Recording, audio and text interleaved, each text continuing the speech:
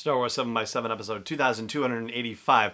Today, it turns out that there are some positive indications for the possibility of a return to live action filming in general and for Star Wars in specific, and we'll talk about that today.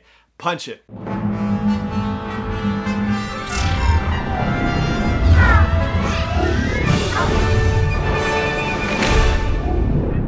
Hey Rebel Rouser, I'm Alan Voivod and this is Star Wars 7 by 7, your daily dose of Star Wars joy, and thank you so much for joining me for it. So here we are in the midst of a pandemic, and just for the record, as we start out, I want to make it absolutely clear that I am not taking this lightly by any stretch of the imagination. And I know when we're talking about Hollywood in general and Star Wars in specific, ultimately these are entertainments. These are frivolous things to a degree, right? There's also some deep meaning and cultural impact to the stories, but ultimately they are entertainments. And so on the one hand, you could look at it as being comparatively disposable. On the other hand, there are thousands upon thousands of people who work in this industry who have not been working or have been severely limited in their ability to work.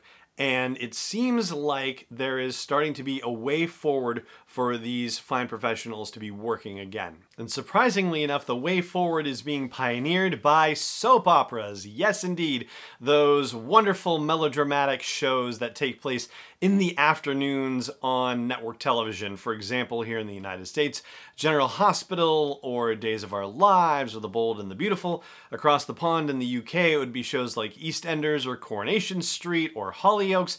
These shows are finding a way forward for filming in the COVID-19 world and have gotten back to something resembling normalcy, even if it's not exactly normal. For example, on American soap operas, when kissing scenes are involved in the script, the workarounds include getting spouses of characters to act as body doubles for the actual actors who are, being shot in the kiss, so shooting over one shoulder so you can see the actual face of the actor who's in it, and then the person you're seeing from behind is actually that person's spouse or girlfriend, not the character, right? But just that person's acting as a body double. Or mannequins have apparently been used as stand-ins for when close contact is needed, including kissing scenes. That's one way to potentially do it. Another way that was featured in Us magazine, or at least on their website, interviewing a couple of actors from the TV series Riverdale, is that the actors are required to use mouthwash prior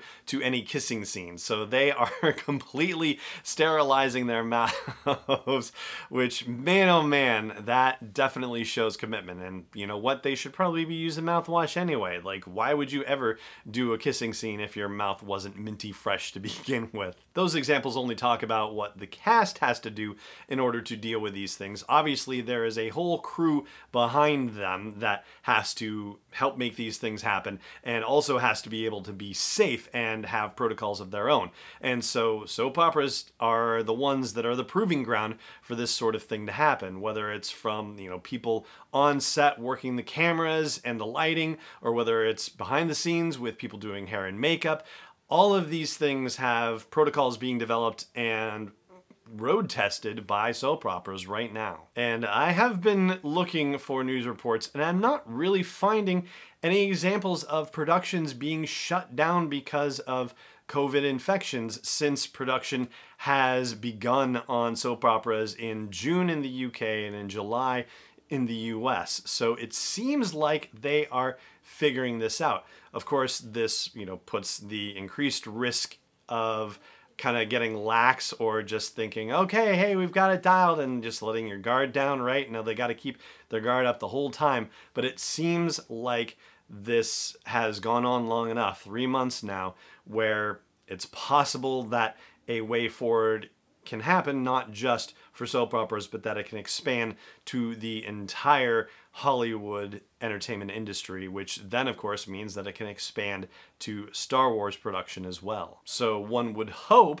that the time where production has been shut down has been used wisely when it comes to both the Obi-Wan Kenobi limited series and the Cassian Andor ongoing series, with script development and pre-visualization, which is all stuff that can be done prior to actually hitting principal photography, actually going on to the set. Now, I can't speak for the Cassian Andor series, but I'm pretty sure I have seen reports that the Obi-Wan Kenobi series will be using the volume, the same incredibly intense new technology that's being used in The Mandalorian to create these 360-degree parallax adjusting views for both exterior and interior environments. To add to that, and I know I would just be guessing, but having watched a lot of the behind the scenes stuff for The Mandalorian, it seems like it would be easy enough, and by easy enough I mean that it would be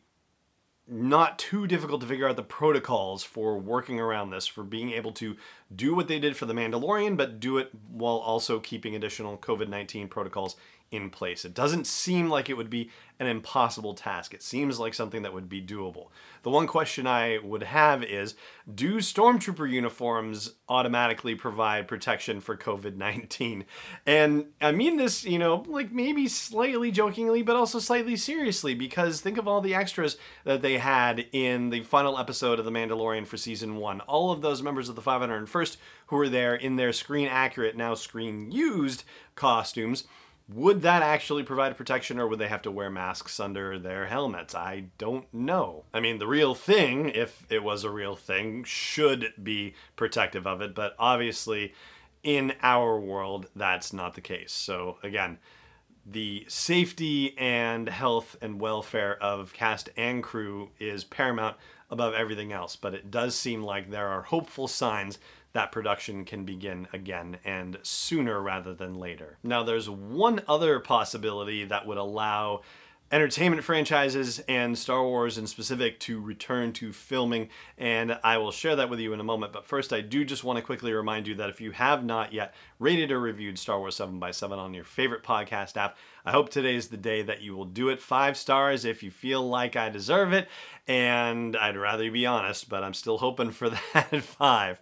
And if you wouldn't mind taking an extra second or two to write a sentence or two that shares with the world what you like about Star Wars 7x7 or why you think it's worth a listen, it would be very helpful to help more people find Star Wars 7x7 and help more listeners connect with me in the show. So thank you again very much for considering it. Now, the option that we haven't talked about yet, but also seems to lend itself very particularly to Star Wars and its need for information security, is a bubble, right? So having the Pinewood Studios, for example, be part of a larger environment where everybody goes in, they stay in the bubble for the few months that principal photography has to be taking place, that food is delivered into the bubble, and very carefully so that way they can monitor who's dealing with it, how it's being prepared and protected and all that stuff. Very carefully restricting who gets access to the bubble and how people may come in and out of the bubble, all of those things. This has been done with some sporting franchises, and it has worked to a significant degree. Now Major League Baseball is about to test the bubble. They were actually doing, for the most part, kind of well. Like certainly in the National League and American League West, they did really good with all of their teams. I know there were issues in the Central and the East, but now those teams are going into the bubble for the final stages of the baseball playoffs. The NBA had their season and still has, I think, the finals going on, maybe.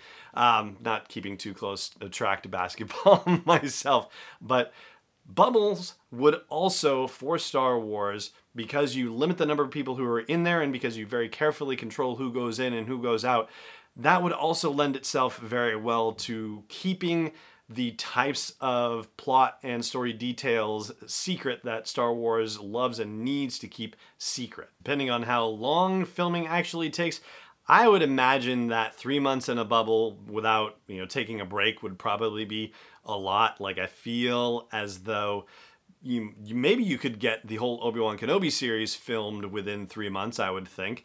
And perhaps you could get a feature film done maybe in 3 months. At least, initial principal photography. You would probably have to do location shooting separately. You would probably have to do reshoots separately. And so, that whole process would lend itself to it, right? So, yeah, it seems like there is a way forward. There are multiple potential ways forward.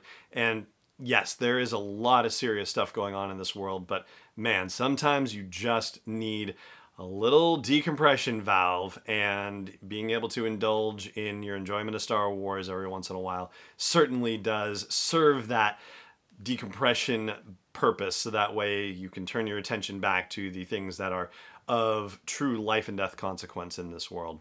So that's where we're going to leave things for today. Thank you so much for joining me for the show, as always, and may the Force be with you wherever in the world you may be. Star Wars 7x7 is not endorsed or sponsored yet by Lucasfilm Limited, Disney, or 20th Century Fox, and is intended for entertainment and information purposes only. Star Wars, the Star Wars logo, all names and pictures of Star Wars characters, vehicles, and any other Star Wars-related items are registered trademarks and/or copyrights of Lucasfilm Limited or their respective trademark and copyright holders. May the Force be with them. All original content is copyright 2020 by Star Wars 7x7. We hope you love it.